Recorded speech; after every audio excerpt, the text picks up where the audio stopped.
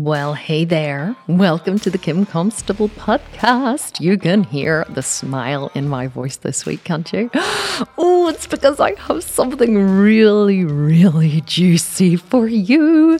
So last week I was teasing you and telling you that I have the fabulous JP Sears on the podcast today. Now, those of you who know JP will be like, oh my God, she has JP Sears on the podcast.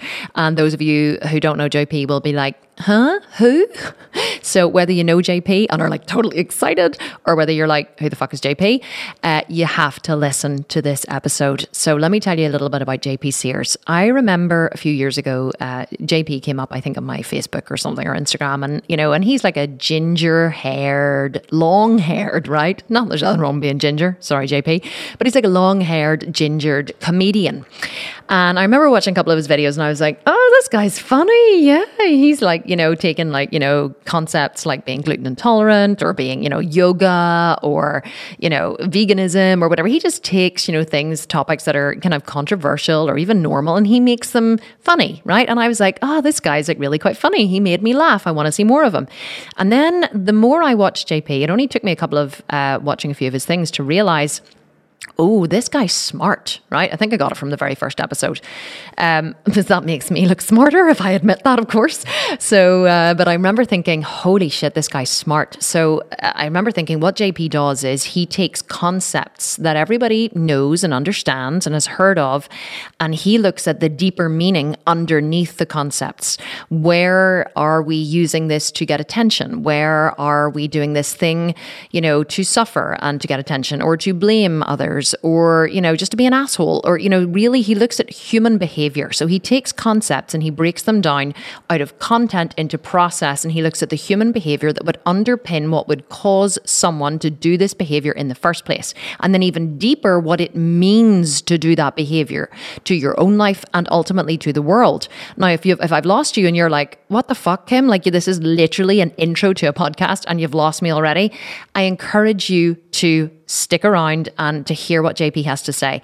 The reason why I was so excited for this podcast truly is because, not to blow my own trumpet here or anything, but any of you guys who listen to this podcast will know that I think a lot deeper about concepts and about life and about the world and human behavior than the average human being. And I know this because I know that you guys love this and that you recognize this because you write to me and you say things to me like, you've literally changed my life. I just opened Instagram before I made this intro, and a woman had written to me, said, I listened to your podcast episode on menopause. I wasn't even going to listen because I'm not even in menopause. And something you said literally made me realize that the reason my daughter is lying to me is because she's scared. You said children only lie when they're fearful. And I realized that the reason why I'm confused as to why my daughter's lying to me, but I've realized that she's lying to me because she's scared. And she's scared because I'm angry at her. And she said, you probably have saved my daughter, my relationship with my daughter. That is why I do this podcast. That is why I talk about the things that I talk about. It's why I study human behavior. And it's why I was so excited to have JP on the podcast, because as soon as I started watching his stuff, I realized JP is a kindred spirit. He is a human being who I can project very, very, very deeply into, who I believe acts with the same intentions as me, and who just wants to make the world a better place. And honestly, this conversation, it's not very often I get to talk to people who think like JP, who have his kind of mind and who think about, concepts on the deep level that he does. And it was such a pleasure and a joy for me. And I know that you're going to love it. And I know that people expected this episode to be very much about, he has a lot of strong opinions on, mask wearing and vaccines and coronavirus and, on all different kinds of stuff. And I know people were expecting me to be, probably, oh, this is going to be juicy. I want to hear his views on this. He's going to be controversial. Well, as you probably realize, I very, very, very rarely have controversy on this podcast, because I like to get to what drives people. Why do they do what they do? What makes them the way they are, and what's important to them? And that's what I went for in this podcast. I didn't have any questions prepared. Well, just a couple, but I didn't even ask them. I just wanted to have a conversation with someone who I would consider to be one of the smartest men I've ever met. Truly one of the smartest men I've ever met. So it was an honor and a privilege for me to be in this man's company to be able to pick through his mind, and that he gave me 60 minutes of his time because it is so valuable. And I was deeply, deeply honored that he chose to spend his time with me. So now that I have, completely built him up into some kind of god, an Adonis, you're going to be, if you have never heard of him, you're like, I'm very curious to meet this guy. I hope that you love him as much as I love him. And I'm going to let you go to the episode now and listen to the interview, and I will speak to you again at the end. JP Sears, oh my God. I told you before we started that I was nervous to do this, and there is a little part of me is nervous still, but I have had this on my calendar for a couple of weeks now, just waiting for the day when I finally get to talk to you in person. So thank you so much for being here. Hell yeah, sister. I'm happy to be here with you. And thank you for being the awesome, weird human that you are. Here, you don't do very many podcast interviews, so I feel deeply honored. It was our good friend Leila Hormozi connected us, so it's always good, to have a friend who knows a friend. But is there a reason you don't do very many interviews? Yeah, I hate people. They're just the worst. No, I used to. I'm sure I've done well over 1,000 podcast interviews, and back several years ago, there was a time where I said yes to every single request, and I loved it. I got to meet so many people, and I did back at the time. I didn't care if someone had a podcast following of 1 or 1 million. I just loved doing that, and then of course the seasons change where now my video production schedule, it's amped up. It's busier than ever, which is just what I love. My stand-up comedy, traveling, doing shows, writing. I just did a show a couple nights ago. That's amped up. And I'm a husband. I'm a father now. And I like to take a couple poops throughout the day. So it's just simply the level of demand on my time. And also I've learned I've got to prioritize my priorities, which, man, I wish the day was at least 30 hours long because I love being a guest on people's podcasts. So now it's basically, I do my podcast, but it's just when I've got a personal friend, or I get connected to someone like you through a personal friend, then that's what I do. So yeah, that's my reason. Oh, I love it. And I feel the same. Actually, the demands on your time, that is the one thing about, getting bigger and more successful and having a bigger following, is that more people want a piece of you. And I sometimes wish there was about 20 of me to go around as well, but there's not. But I feel honestly deeply honored that you're here. And I wanted to ask you though about your background, because you weren't a comedian to start off with, were you? I didn't know this about you until Leila told me actually that your background was in coaching, and you were a coach. Wasn't that right? Like a personal development coach? Indeed. Yeah, I was several different kind of coaches, but, right before I started being a comedian, and even into being a comedian, I was a life coach. I started doing comedy, making internet videos back in 2014, and then kept coaching for a couple of years until things kind of really took off and I could, make a living doing comedy. But yeah, before that, I was doing life coaching, helping people do emotional healing work. And I got into that realm of coaching because I had been doing a lot of nutrition and lifestyle coaching. Before that, I was doing a lot of exercise coaching. I'm not sure if you've heard of a guy named Paul Chek, but he has an institute, and I took all his courses, started teaching for him as well. But started with him in my late teens when I was 19. So yeah, health and fitness, wellness, that's always been a personal passion of mine. And that's what I started doing as a profession. And while I was doing that, I was also telling myself it would be bad for business to let my natural humor out, certainly in any kind of public way. And that was nothing. It was the dumbest advice I've ever given myself, by the way. Yeah. But it was born out of my insecurities, because when I started off, I was 19. And then, I started teaching these courses around the world for Paul Chek when I was in my mid-20s, and I was always the youngest guy in the room. Mm-hmm. And I was teaching the courses. So, naturally I had some insecurities. And so I just thought, well, let me make myself look more mature than I actually am by trying to be literally pretending to be serious instead of letting myself be naturally funny. But looking back, I could see that's a huge sign of immaturity, not maturity. So anyway, I think Picasso once said it takes a long time to become young. So it took me a while to let myself become young again and let my humor out wherever I go. My humor has always been, rampant in my personal life with friends, family, ever since I was a kid. But to let it out in any degree in a public way, professional way, it took me until I was 33 to do that. Oh, I love that. People say to me all the time, because I have been known to be quite offensive at times, not because I like to insult people, but just because I'm not afraid to speak my mind. And so people have said to me in the past, or people have said about me, I get a lot of hate online, and they say, oh, I used to like her in the beginning, but now she's just become so arrogant. And so that's what I've been called recently. So arrogant, and I can't remember other words like that. And I laugh when I recount these stories, and I do on the podcast for people. And I'm like, but what they don't realize is I haven't become more arrogant. I've become more me. I've become less afraid of offending people. And when you're less afraid of offending people and you're happy to just speak your mind, people assume it's arrogance. They assume that, and it's in wrong in some way. But it's what's quite funny is the more I become me, the more me I infuse, the more unapologetically me I am, the more unafraid I am, the more successful I become, the more people follow me, the more money I make. It's astonishing, isn't it? That people hide from this, but actually it's the thing that you need to do to be successful. 100%. Yeah. Same for me. And if you didn't know any better, you'd think the path to success is to let yourself be as much you as possible. And I think one of the things that we do to weaken ourselves the most is we seek other people's approval. Anytime we're an approval addict where getting people's approval is much more important to us than us being ourselves. So we modulate, we don't say something that our quick radar says like, well, that might offend, like my truth, my real self, that might offend them. So let me lock that bastard in the closet, my real self.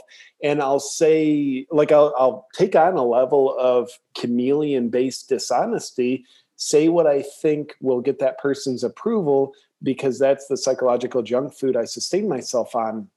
We've all been there. The question is, when do we grow up out of that? And it's weird, that backward mantra of the approval addict is to be successful, I can't be myself.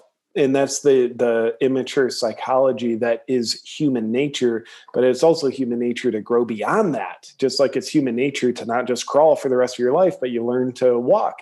So human nature then has us hopefully allow ourselves to evolve to a place where we realize, oh, my path to success is to let myself be myself, not hide my true self in order to get people's approval. And then the other cool thing, because you inspire this, seeing how you live, Kim, is realizing when we're just like being Mr. and Mrs. Nice Guy, saying all the right things to get people's approval, people don't like us. No.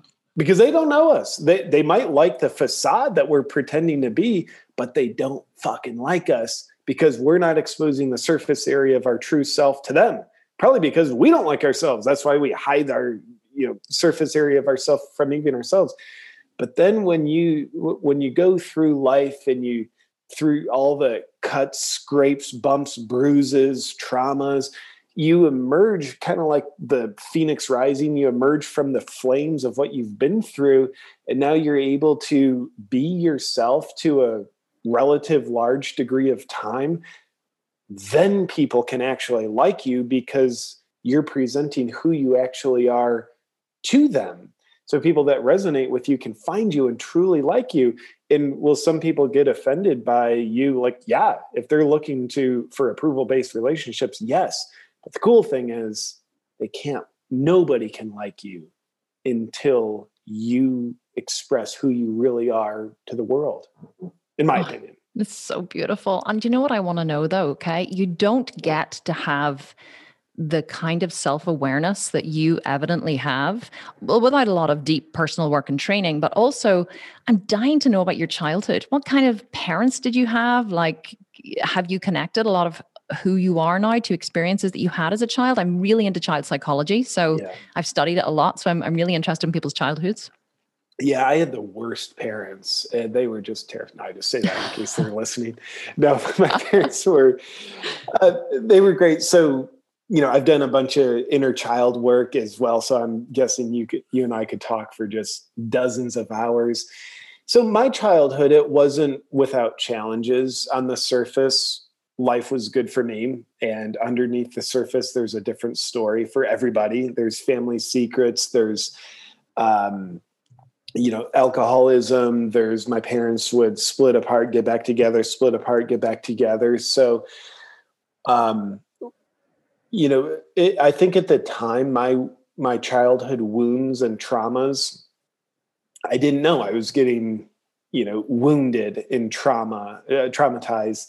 But looking back, and certainly a lot of the work I've done and mentors I've had who have helped me recover some of my lost past self, I realized I grew up way before my time. I tried to be the parent to my parents, in the house that would certainly feel unstable at times. I tried to bring the stability to the world around me. And part of how I did that is I would hide my emotions from myself, certainly, but also people around me, because it's kind of like, it doesn't feel to my child self. It's like, it didn't feel like there's the stability for me to be unstable and feel emotion, feel broken down, feel afraid. So I cut off a lot of emotions to try to give myself, my family, a sense of stability. Not that that works, but as a kid, No. Mm-hmm. that would be the program I was running. And then, something else I know I did a lot of as a child is I'd compensate for my pain and insecurities by making people laugh. Because, at the core of a lot of my wounds is a sense of I'm not worthy. Yet what I found was if I could make someone laugh, they're smiling at me, they're blaming me for why they feel happy for a minute, that would make me feel worthy. Now, of course, that's not sustainable. It doesn't come from within, but I'd get a temporary gratification of I'm worthy. Look, I made them laugh. They like me. I got their laughter is a form of approval as well. I was very much an approval addict as a kid, and I pretend like I'm still not, but worked on it. Hopefully I'm less. So because it's not sustainable, I would get a lot of repetitions of always trying to make my parents laugh, teachers laugh, friends laugh. And of course, part of that was cool, this is actually a source of joy as well. But it was also a way I was compensating for pain and low self-worth that I didn't know how to deal with directly. So instead, I tried to escape it by compensating for it by always being funny. It's funny. I remember somebody saying to me years ago that your biggest weakness is also your biggest strength. And I thought it was beautiful because she at the time always struggled with her weight. She was a very successful businesswoman. She had a company that turned over more than $4 million in its second year of business. It was a weight management company, but yet she continually struggled with her weight. She yo-yoed up and down. And she said, your biggest weakness is your biggest strength. And I always thought it was a beautiful way to put it. I'm similar in many ways. I don't make people laugh, but I had seemingly on the surface, wonderful childhood, but a lot of trauma. Parents, very messy divorce, was sent to boarding school at age 7, a very strict boarding school, a lot of rules, a lot of control. And so I grew up wanting to protect the world and wanting to make people feel good because I felt so insecure a lot as a child. I was the youngest, but I always took care of my older siblings. I was always I wasn't responsible as such, and so a lot of the work that I do now, people will say, oh, Kim, what you do is so incredible and how you take care of people and look after people. But it really just comes from a real deep sense of wanting to take care of, I want to give people what I always felt I was missing as a child, that feeling of security, of feeling whole. But then on the other side of that, JP, is that adversity is what makes human beings grow. You can't take away all of your children's adversity. And I think the struggle then I really want to get into parenting with you as well, because I know you've just had a beautiful little baby boy, Wilder. I have 4 kids myself. And so part of my struggle, say again? It's amazing. I didn't know you had 4 kids. Yeah, I have four. Yeah. So I had four in like 6 years. So they're Good 15, God. 13, 15, 13, 11, and 9. And so part of my struggle as a wealthy entrepreneur now who has built my own company because of adversity and struggle that I had that made me want to strive and be successful. Now I have a housekeeper and a personal chef who take care of my family and bring my children breakfast in bed. And I'm like, how do I create natural adversity for them to, because that is what causes children to grow and to be, entrepreneurs and successful in the world. Obviously, we have good values we instill into them, but, there is there is definitely something in, adversity is what causes human beings to grow. And I think that it's a struggle for parents who are successful, but who are also aware to give their children a lot of natural adversity. Have you thought about that as a concept? Like you're recently a new parent, so I would love to know: have you thought about the kind of parent you want to be, the way you want to bring Wilder up, the kind of values you want to instill in him, or are you just gonna Yeah. make it up as you go along? Yeah, yes to both. I've thought about it, and I'm sure a lot will be made up. And I'll share a thought. But first, I so love your thought that we need adversity, and I do believe we can only be as strong as our adversity is deep.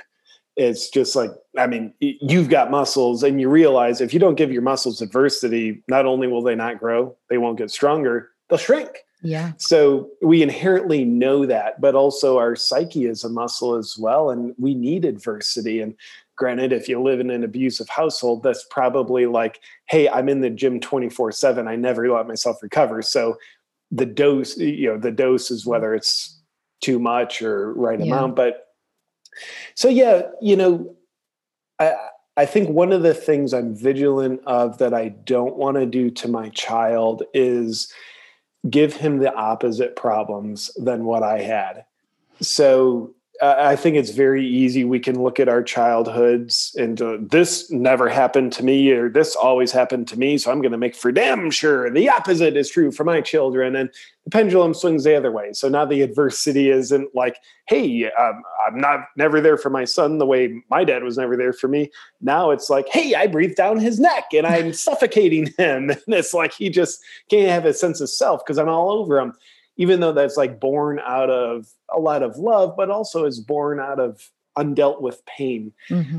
And Carl Jung, he's said the greatest burden a child must bear is the unlived life of the parent. So I'll screw up plenty, yet I do have that in mind as one of the ways to probably help me screw up less.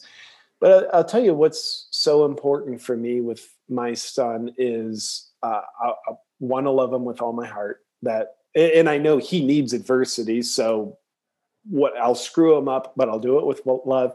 But also the values that are so important to me that I want to bathe him in is bravery, honesty, love, kindness. That's so important to me to expose my child to. And it's not like let's force feed those down his mouth, but you model them. It's the call is for me to embody them so fiercely because it's the modeling. Mm-hmm. So yeah, I appreciate you asking. And I'm curious for you, you're many steps ahead of me in the parenting path. I'm curious what's most important for you with regard to how you raise your children and maybe even mistakes you've made that have caused you to course correct in a good way. I think that I do talk about parenting a lot. Everyone keeps asking me to start a parenting podcast. We radically unschool our children, it's called. So they've never been to school. We don't, they've never been vaccinated. They've never been forced to do anything that they don't want to do. We live by principles, not by rules. So we have punishment, what I call punishment in integrity. We have consequences that are natural based consequences that aren't based on fear. So if something destructive happens, there's no fear-based consequence to control the behavior. There's a cause and effect. I live very much by cause and effect. So I like to teach my kids, just because you didn't like the effect or you didn't expect it or didn't think it would happen doesn't mean it didn't happen. It happened. So now we have to address it and we have to figure out the cause of it. What was the missing resource and what can you do to to right the wrong, if you like? What can you do to, and if something is you've acted in a way that isn't your highest value. With children, this is obviously they don't act according to their highest value, but it's about teaching them about ethics and about values and about breaching those ethics. So for me personally, how I measure, I think that the problem is many people don't measure their children based on values or ethics. They put them into an institution such as school, which I don't think is a good thing. Me personally, I think schools are damaging to children. I don't believe they're good for them. And so they put them into schools. And so therefore the child's measurement now becomes, am I getting, what are my grades? And am I, on the soccer team? And did I get on the cheerleading team? And am I valedictorian?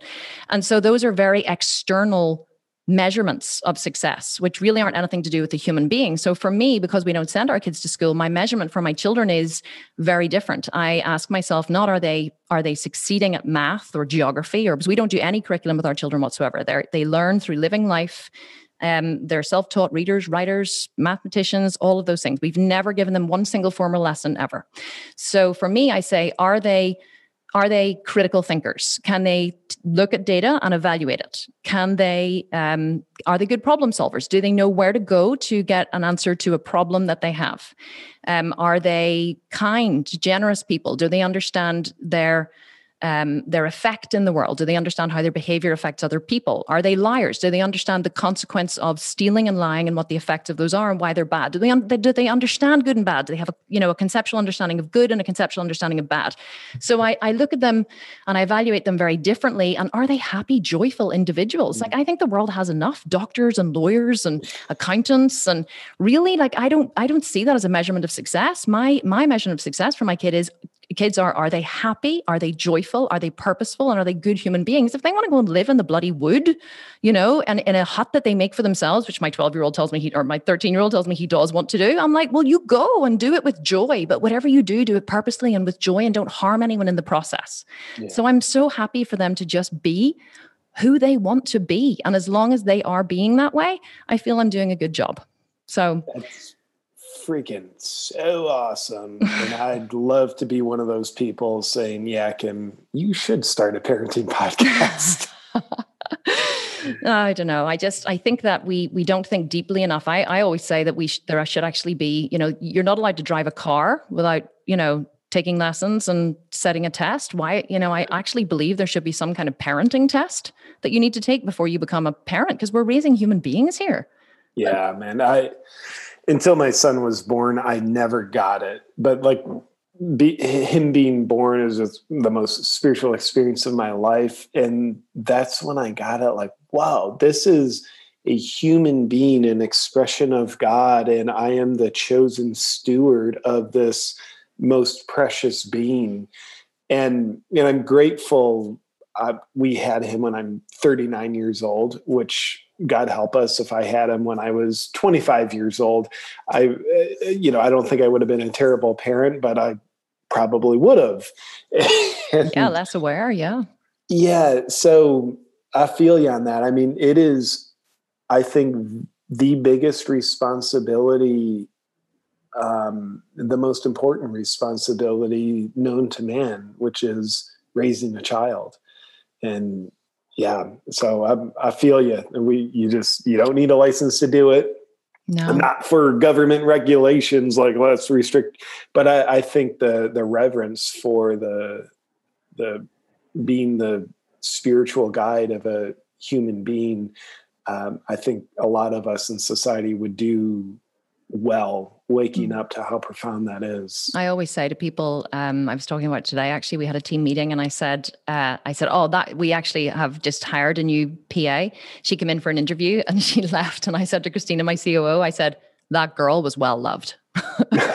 As a child, she was well loved. Like, you can tell she was well loved, and I think that if we loved our children deeply and we truly appreciated what it meant to be a parent, what it meant to shape the life of another human being, I think that we would, if we truly understood our own effect in the world on a deeper level, the world would be a very different place. But I guess that this is what you do, and I want to get back to it. This is what you do through your comedy. And I think that what many people miss about you, which is why I was so delighted to talk about it. Have you ever seen the movie As Good as It Gets with Jack Nicholson? Oh yeah, it's been a while, but I have. Do you know at the very end where he gives her like the ultimate compliment and he goes, the way I watch you bring people food and and they just met the greatest woman alive. And he goes, and it makes the reason why it makes me feel good about me because I get it. That's kind of how I feel about you. So you're like, is this a compliment for me, Kim? Or I don't Let me tell you what I actually mean. Right. So here is why I think that you are possibly one of the most phenomenal human beings I've ever met, because what many people I think miss about your comedy is that you're not really talking about gluten or coronavirus or masks or whatever. You're talking about the deeper issues that underpin human behavior that even allow these things to exist. So I loved your video that you did in 2015, wasn't it? How to become gluten intolerant. Yeah. I just thought it was amazing. And I can see how people who exist on the surface structure level in what I call content. So I like to separate things into content and process. So content is, I am offended because I am actually gluten intolerant. And how dare he say that I'm making a problem over this? And I can totally try on why people be that. And then there's other people underneath who go, oh, interesting. So this may actually be something that people create in order to get attention, which isn't a bad thing. It's just that you need to become aware of the fact that you enjoy suffering and causing a problem where none exists in order to get attention. And all of these different things that, that unfortunately we get reprogrammed sometimes badly as children to be given attention for things that really are not attention worthy. And I feel that is the message that you're trying to bring with your gluten videos and with your satire and your comedy. Is that true, first of all? And secondly, is that something that you do purposely with that in mind? Or am I totally making shit up? No, you're not making shit up. You're reading my deeper intentions. So thank you for seeing me in my true intentions, Kim. And yeah, for me, one of the wisest people I've ever known was one of my original mentors named John McMullen. And he had just a simple saying. I remember it from the first day I met him, December 3rd, 2003. He said, there's always a story under the story. And we can get stuck at the literal level and just, stuck in this story of like, oh, he's making fun of gluten. That's bad or that's good. Is it? But I think consciousness expands when we go to the story under the story, or we stop focusing on the literal and we see the symbolic, something greater expressed in the finite. So for me, yeah, like the gluten intolerant video, that was born out of my, I don't know, at the time, a decade and a half of being gluten intolerant. And I started to notice like, I act like an asshole a lot of times. Like I go home, visit my parents, and they're so generous. Like they'll have food for me, and I would just be like, "Oh, there's gluten in that. I can't eat that." And you are actually gluten intolerant? I didn't know that. Yeah, I'm like gluten intolerant light. I can eat it, but I won't shit myself. But I do better without it. Right. So eventually I started realizing like, yeah, I'm gluten intolerant, but right now I'm not being gluten intolerant. I'm being an asshole. So I started to realize the psychology underneath my behaviors that I was just sweeping under the rug of, oh, I'm gluten intolerant. This is how I am. And like, pick your poison. We do that, whether it's veganism, paleoism, being keto, or like fucking like I want my family to be healthy and there's the coronavirus or whatever it might be. We have the self-righteous behaviors, the need for attention, how we become significant through self-destructive ways and then blame someone else for how we feel. So that's the underlying human psychology, dare I say the underlying undealt with human psychology is typically what I'm poking at in the videos. And certainly the past year, I've been doing a lot of videos on something to do with the coronavirus pandemic, things like that. And though I have my own opinions about the literal aspects of the lockdowns, coronavirus, all that stuff, the videos are about something more, just like you're pointing to in one of those things I like to point people to is feel this blind obedience you have in your psyche. What is all that about? Feel this spot of a lack of self-responsibility. What's that all about? What makes you that way? And when you're singing the gospel of fear, like, what's that all about? How are you getting your emotional needs met through fear? And this spot over here, feel about like how you haven't actually thought about this issue, but how you've taken on board what you've heard 9,000 times on the news. So, we all have our shadow self. And for me, the shadow self isn't necessarily bad. I define the shadow self as aspects of yourself that you're unaware of. We all have them. And I like to help people become aware of themselves, whether it's a part of themselves carrying pain, whether it's a part of themselves, it's their greatest gift. A lot of people aren't aware of that, but hopefully the videos can get people more in touch with themselves, their feelings, so they can discover like, oh, this is why I do this. And if it doesn't serve them, they can be a little more empowered to not do that, and get people more empowered with their own thinking. Not my thinking, not the news's thinking, but their own thinking. So that's a lot to ask of a freaking comedy video, yet that's the direction of intention that I have in the comedy. Why is that important to you? I love humanity. And one of the people that falls into the category of humanity is me. So I'll own everything I just said about the intention of my videos. I freaking need. Like, I feel way more whole, way more empowered, way more fulfilled from the inside out when I'm making up my own mind, when I'm thinking for myself, when I notice like, holy shit, I'm doing this and it doesn't serve me. And here's why I'm doing this. I'm being a slave to something that helped me in the past, where I create self-victimization to become significant, but it's like, doesn't serve me anymore. So I need it. I think a lot of people, they teach what they need the most, and I do myself to give myself all these things, and I still need it. So I'm highly motivated to invite other people to drink from the same well of not only just self-awareness, but self-empowerment. And with that, being such a fan of humanity, I think one of the things that our society does significantly to disempower themselves is to rely on people outside of themselves to shape their perspectives, to shape their practices, to shape what they do and don't do with their families. So I think self-empowerment needs to come from within, but we're outsourcing a hell of a lot of our truth and our ways of living to authorities that don't deserve our allegiance. Right. And actually, when you were talking there, I actually started to get a little bit emotional, because I realized that I think that people can make the mistaken assumption about you, certainly about me, that we're flippant and that we don't care and that we like to make fun of things because we can, or it's some kind of attention-seeking behavior.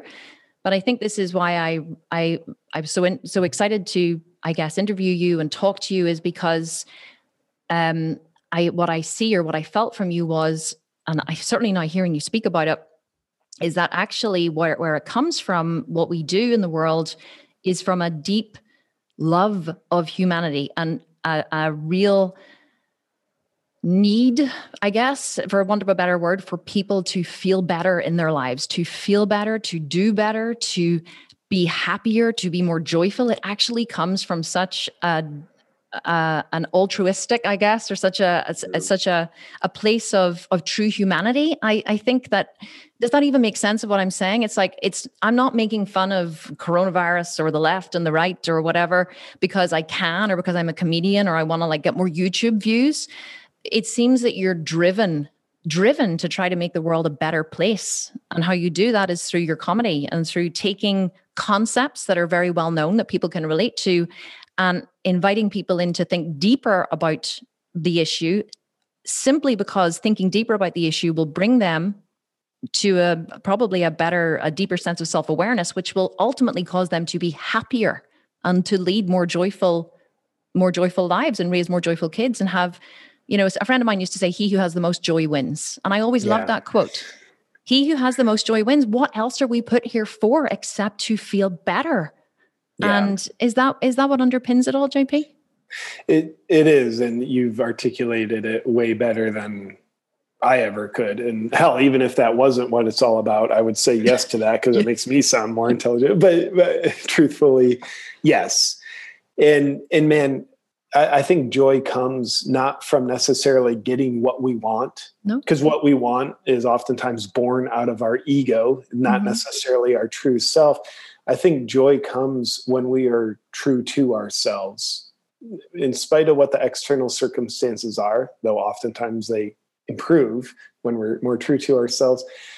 But being true to ourselves, man, I think when a person lets their heart, their higher self, their heart, whatever you want to call it, but when a person lets their heart be their guiding light in life, that's where the joy comes from. Mm-hmm. Mm-hmm. When they outsource the guidance, the guiding light of their life, it's not fulfilling. I mean, we all know, just classic overused example, someone in a job they don't like, but it's secure, their joy just gets sapped. And it's not because of the job, it's because of the lack of following their heart. So ultimately, the comedy, it's not designed to get anybody to believe any one thing. It's hopefully designed to get people to cut the scar tissue that binds them, to guide their lives from something that's not their own miraculous heart.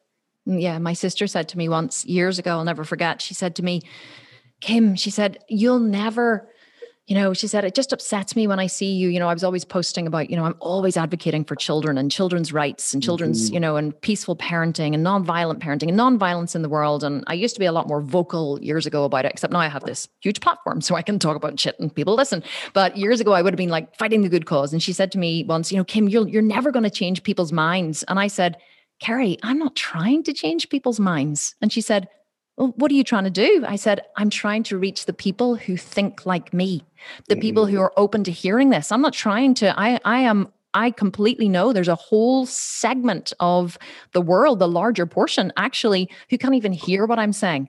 But there's this tiny little portion who are struggling or who are open, who are ready to hear what I'm saying, who go, oh, hang on, I'm going to listen to this girl for a minute. Yeah. Don't worry, it's fine. So, and I said, it's those people that I'm trying to reach. I'm not trying to change people's minds. I'm trying to, the ones whose hearts are already slightly open. I'm trying to reach them with my message. I'm not trying to actually change people's minds. But you just have to be, you have to know you're going to piss people off when you're doing it. Here, I have a question for you, and it's a little left field, right?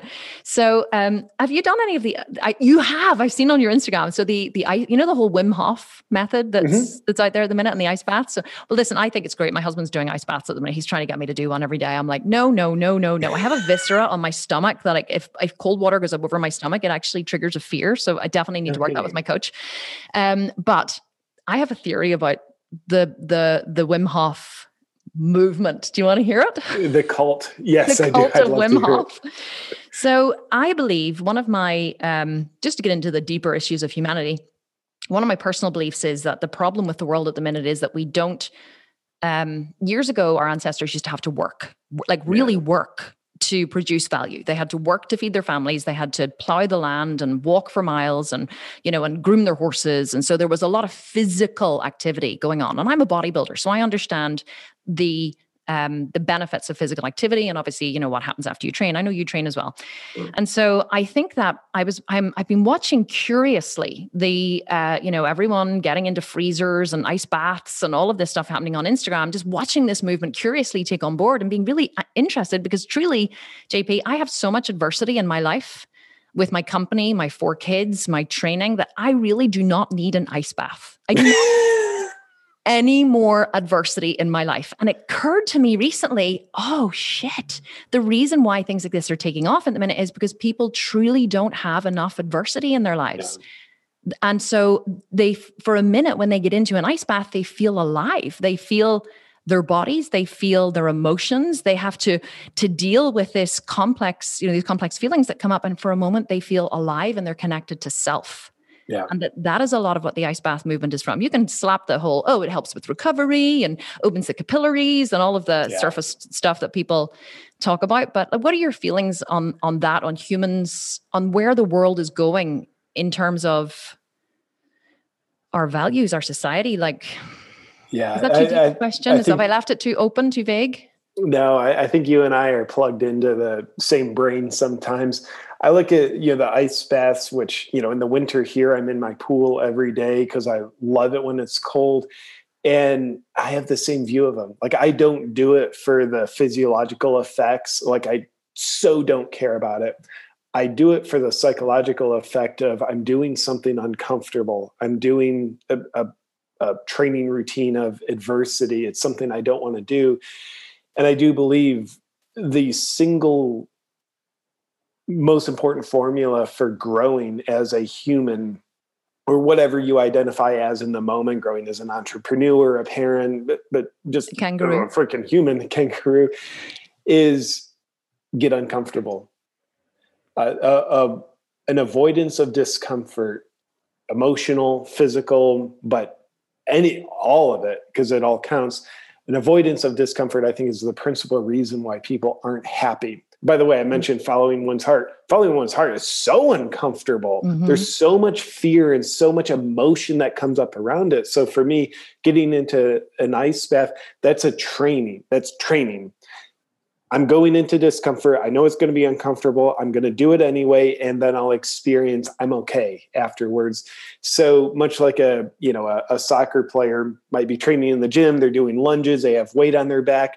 They're not doing that to do better lunges in the gym. They could give a shit about their performance in the gym. I could give a shit about the pool. What I love is the carryover into the field of play of life. So that soccer players doing it, so they're more capable on the soccer field. So when there's a moment where they can enter the zone of discomfort or avoid it, they'll have trained themselves. I go towards discomfort and I'm better equipped to get through it. So that's why I love to do it. And you mentioned if you have a lot of adversity in your life already and you've got the mindset of, I don't avoid it. I fucking go into it. I walk into the flames.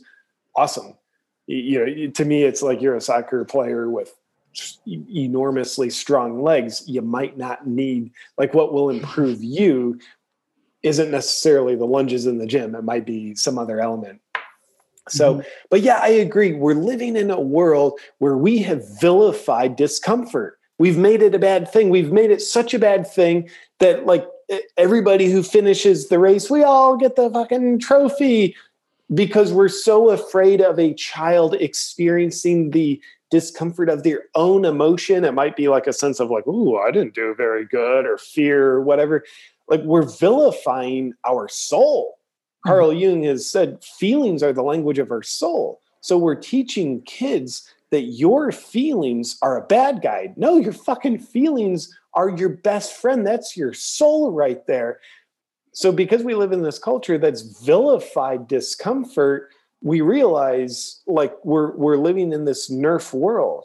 And thus, I think people's true nature, it seeks out what it needs. We can only nerf the world so long. We can only handicap ourselves so long before our true nature starts reaching for the nutrients we need. And in this case, one of the nutrients we need is discomfort. And if that's in the form of ice baths to help break the spell of fucking gluten intolerance towards adversity and discomfort, then cool. I think that's a great tool. But ultimately, I think what serves us best is when we're living in a state of mind where we have the capability to look at something that's going to be uncomfortable, whether that's a tough conversation with our spouse or leaving a job because we know I need to pursue this.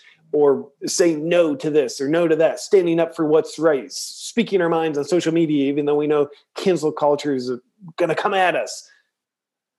When it has a sense of purpose, we go for it anyway. Mm-hmm. Mm-hmm. That ultimately, I think, is what we need and what we're going for. So yeah, I yeah, love I love it. discomfort. And, Me too. one of the reasons why I love working out, I like what it does for my body, but I love the discomfort of it. I love how that trains my psyche to hopefully have better carryover into the field of life. I love bodybuilding. I actually always liken it to, I make a lot of parallels, especially in this podcast, between bodybuilding and business building, because I built my business at the same time I built my body. And in the gym, I do a form of training called high intensity training, which means you have to train to failure. So we go to failure in the last 2 to 4 reps of every set. And that's truly where the muscle grows. It's forced reps, half reps, whatever you need to do to get through it. I have a massive physically and actually in the bodybuilding world trainer. And, I think that one of the things, talking about the sports day where everyone gets a prize and there's no winner, I think that not only are we shielding our children from feeling their emotional bandwidth, if you like, we're also teaching them that failure is bad, when actually failure is the only way we grow and learn. I love failure. In my company, I always say we either succeed or we learn. And if there's a failure, I go, yes, great, there's a failure. What's the missing resource? I'm like, what do we need? Do we need a new person? Do we need a VA? Do we need an extra computer? If we failed, it's because we're growing so fast that the system broke. And that's what I said to the PA we were interviewing today. I said to her, we grow so fast that we break continually, and breaking is great because then it shows us where we have a missing resource, and then we can fill that missing resource and we can continue to grow. So she was like, oh, I love that analogy, but I think this is the problem of what we're doing with our children. So I would love to even circle back to that for just a second and say that I think that the problem is, first of all, when our children cry, it triggers us. And we're like, it triggers our inner child. So we want to stop them from crying. No, it's okay. Everybody gets a prize. Their crying makes us so deeply uncomfortable because we're not okay with our own emotions. And then we train them that failure is bad. So no wonder we have a whole bunch of millennials running around feeling the world owes them a living and they've never failed and they're entitled to everything. And they're like, the world owes them a living. I've employed a few millennials. God, it's been very, very, very not a good idea. And so I just think that, I truly think that in order for the world to change, which I'm very passionate about, I believe we need more self-awareness. We need more discomfort. Our ethics need to catch up with our technology. And I believe that, it all starts with parenting our children. And I loved it whenever I saw you had a son, because I was, yes, there's another good parent in the world. He's going to parent well. I hope you have more children, JP. I hope you have like 4 or 5 or 6. I think the world needs more parents like you and Amber. Tell me about your wife. I was like, I can't believe we've been on for like 50 minutes. So tell me about Amber. Oh, she's amazing. She's just the best mother. And, she's been a vegan for a number of years. She's yoga background. She does one-on-one business coaching with women wellness entrepreneurs. And she's just awesome. I met her in Costa Rica, and and not to sound too cliche, but she's my greatest teacher. She helps me become a more whole person, which, by the way, when I say she's my greatest teacher, I realize that's also a passive aggressive thing we can say, like, it means they fucking piss me off. So there's a lot to learn. But that's great. Of course, we have our challenges, but truly she does help me. I mean, living in this closed circuit of energy with her called our relationship, I'm able to connect with more of my manhood and claim my manhood and claim my missing pieces of self because of just her brilliant grace. And granted, it certainly takes awareness and effort on my part. So I'm just so incredibly grateful for her, and her light just shines so bright. She's always so happy and optimistic, and so she's my greatest blessing. Oh, she's wonderful. I started following her on Instagram after, you'd tagged her a couple of times. I didn't realize that she was pregnant. And then of course I started following her journey, and I think it's beautiful. I think that she, I can see you guys have a great relationship. So I was just interested to hear your projections of her. Which I loved, which was so beautiful and pure. I had like this whole list of questions to ask you, and I didn't actually ask you any of them, but this has just been just absolutely amazing for me to have a chat with you. I would love to ask you though, before we finish, is there anything that you wished I had have asked you that you would like to talk about before we finish? I can give you the stage if you would like it. I love that question. I would say, yeah. Part of me wishes, Kim, this is how deficient you are. I love the question, what do you think is most missing in the world? And my answer to that is, it's a little bit synonymous with something I said earlier, but I'm going to throw a different answer with it. What I think is most missing in the world is people's relationship with God. Now, I say God, that's kind of uncomfortable for me because I know there's so many ways to misinterpret that, perceive that, or like, fucking, this guy's a Bible thumper. It's like, I've actually never read the Bible. Probably should, probably benefit from it. But when I say people's relationship with God, what God means to me is whatever is greater than yourself. And I think that's what's most missing, because when we're truly connected and aware of our connection, receive guidance from that connection with what's greater than ourselves. And you might call that Mother Nature. You might call that your higher self. You might call it the collective consciousness. You might call it God and fantasize about a man in the sky with a beard. Like, whatever greater than yourself means to you, man, that is, humanity's unstoppable when people are connected to what's greater than themselves. We don't take shitty advice. We're not manipulated by corporations. We're not manipulated by corrupt politicians, because guess what? We trust something far more than them.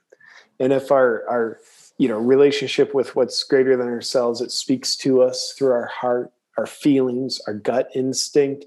And when they're saying, for example, how I interpret it, when they're saying, don't see your friends and family, I'd be like, I hear those words, consider that information. And my heart and feelings is telling me something different. So based on my relationship with what's greater than me, and I consider that to be far more intelligent than any fucking human being, I'm going to abide by my relationship with God, my relationships with what's greater than me. And not that source necessarily tells all people the same thing. No, we have different relationships. Yet I think humanity's unstoppable, because it means we're being guided by the highest source of good we could possibly imagine. There's evil in the world. And I define evil as anything, anybody that wants to control you in a way that is not in your best interest. There's evil in the world. Might be an abusive husband, might be an abusive politician, might be a power-hungry business person, power-hungry politician that wants to use you, manipulate other people so they can have more money in their bank account. That's evil. And evil only affects us, for the most part, evil only affects us when we become obedient to it. We only become obedient to it when we're in a state of fear. And that state of fear is typically what clouds our feeling-oriented connection with God or wherever we come from. So my thought is that I don't have anybody's answers, but I do know what people are connected to has not only answers for them, but they have answers that are in their highest good. So I think we need more connection with God. I love that. I love that. And my interpretation of that is more critical thinking skills. People always say to me, you're so defiant, you don't obey the rules. And I go, no, understand, when information comes in, I evaluate it. I don't naturally go, well, I'm not doing that because they told me to. I go, oh, interesting. Okay. So they've said that we need to do this. How does this fit with, let me evaluate the data based on what I have. Let me look at the data and evaluate it, and I'll make a decision based on what I believe is right for me. And I'm happy to have the consequences of whatever that is. And, I think that we've lost the power of evaluation. We operate on fear, but a lot of that, JP, I believe, is trained through our parenting in our schools. We're parented with fear. We're taught with fear. We're trained to obey fear. We're taught what to think, not how to think. Yeah. I think if we concentrate on teaching our children how to be critical thinkers, which the government does not want you to do, by the way. They don't want critical thinkers because, imagine if everybody thought for themselves. Imagine what the chaos that there would be in the world if people actually could think. Or the freaking peace in the world. I know. Well, which is the funny part, really. And that's chaos to them. I get chaos. So I love that you finished with that. Thank you so much. Thank you so much for being here with us. You've no idea. I've had thousands of people message me on Instagram, go, when is the interview? Are you going to do it live? Can we watch it? When's it going to go live? So because people are gagging for it, it's going out next Thursday. So we're going to put it out really quickly. Do you have anything else that you would like to promote or tell my audience about? Where can they find you? Do you want to promote any of your comedy stuff or your nights? Anything at all? Sweet of you to even ask, Kim. I would just simply say you can find me. My website is awakenwithjp.com. I've got my Awaken Warrior newsletter list you can sign up for if you want to be super connected with me in spite of any censorship. So awakenwithjp.com is a good spot to connect with me at. And on Instagram as well, Awaken with JP? Yep, Awaken with JP across everything. Yeah, and we're going to link to everything in the show notes as well, so they can just click on the show notes and find you. JP Sears, this was an honor and a privilege. I know I'm like brown nosing all over you, but really, truly, it was really nice for me to have a conversation. So thank you so much for making my day. Thank you, Kim. Such a joy to talk with you, sister. And I will chat to you soon. Now, please tell me that you loved JP as much as I do. Wasn't he just the most spectacular human being? I just loved hearing him talk about his childhood, about why he does what he does, about, even the fact, it never even occurred to me that actually the reason that he makes the videos in the way that he makes them and he uses comedy as a vehicle was to really make the world a better place, because he has this in himself. He's ultimately a scared little boy, underneath it all, back to his childhood. And he's just trying to make people feel better through being more aware. He's trying to raise awareness because he realizes that by raising awareness, you live a more joyful and purposeful life. And that's why I do what I do as well. And so, it was just one of the best hours of my entire life, I have to say, talking to someone on JP's level with such awareness. So if you're listening to this, JP, which I hope you are, thank you so much for choosing to spend your time with me. It was truly, truly joyful. You definitely brought more joy to the world, JP, today, to my life and hopefully to the life of my listeners. Now, guys, don't forget that if you want to win a copy of a Sculpted Vegan program, simply leave a review wherever you're listening to this podcast, especially on this one. Send me a screenshot on Instagram at The Sculpted Vegan, and you can be in with a chance of winning one of our Sculpted Vegan programs, including the $1,500 Sculpt and Shred program. And all that is left for me to say now is thank you, JP, for coming on the podcast. Thank you to you, my listeners, because without you, there would be nobody even listen to these podcasts and no reason for doing them, and I wouldn't get guests as good as JP. We actually have Jordan Peterson coming up as well in a few weeks, so I know you're going to want to tune in for that one. And all that's left for me to say is goodbye. I hope you have a wonderful week. I love you. I appreciate you. I think you're all wonderful. Wherever you are in the world, take care. Have a joyful week, and I will speak to you again on another episode of the Kim Constable Podcast. Bye for now.